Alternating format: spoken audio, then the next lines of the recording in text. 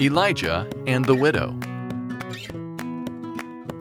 Israel had many wicked kings. They all followed the example of Jeroboam. While Asa was still king of Judah, Ahab became king of Israel. He was extremely evil, more than any of the kings that were before him. He married a woman named Jezebel, who worshiped Baal. Through her influence, Ahab built a temple of Baal in the capital city of Samaria. The prophet Elijah stood before the king and said, "I have a message from God. There will be no dew or rain until I say so." The Lord said to Elijah, "Leave here and go to a certain brook. It will provide you water, and I have already told the ravens to bring you food." So Elijah went and lived next to that brook.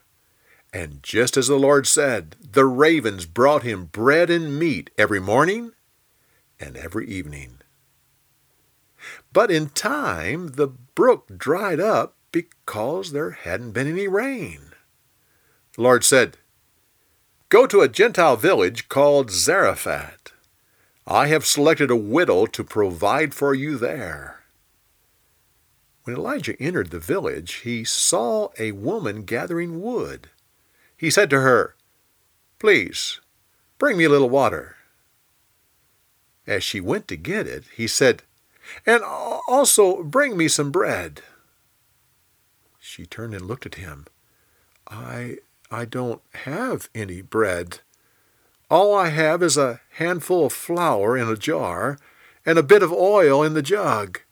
I was gathering these few sticks so I could make it into bread for my son and myself. We were going to eat it and then die." The prophet said, "Don't be afraid to do as I say. Go and make your bread, but when it's done, give some to me first.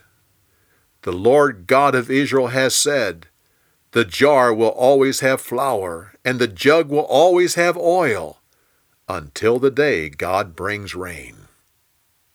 Again she looked at him, and then went and did as he asked.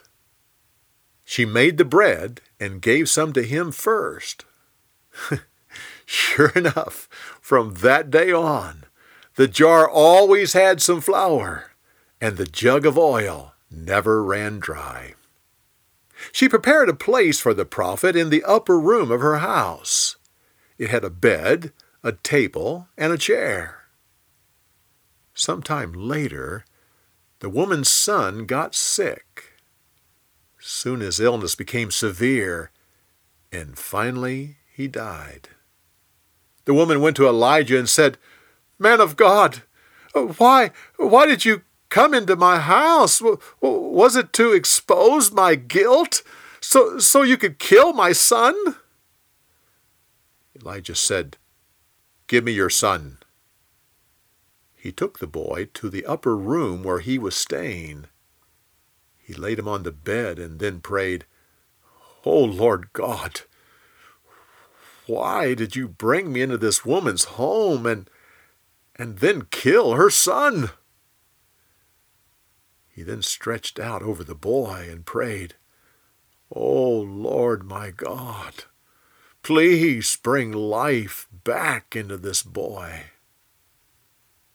He stretched out over the boy a second time. "Oh Lord my God, please bring life back into this boy." He stretched out over the boy a third time. "Oh Lord my God, please bring life back into this boy."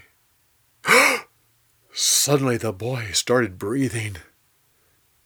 Elijah took him back down into the house and gave him to his mother.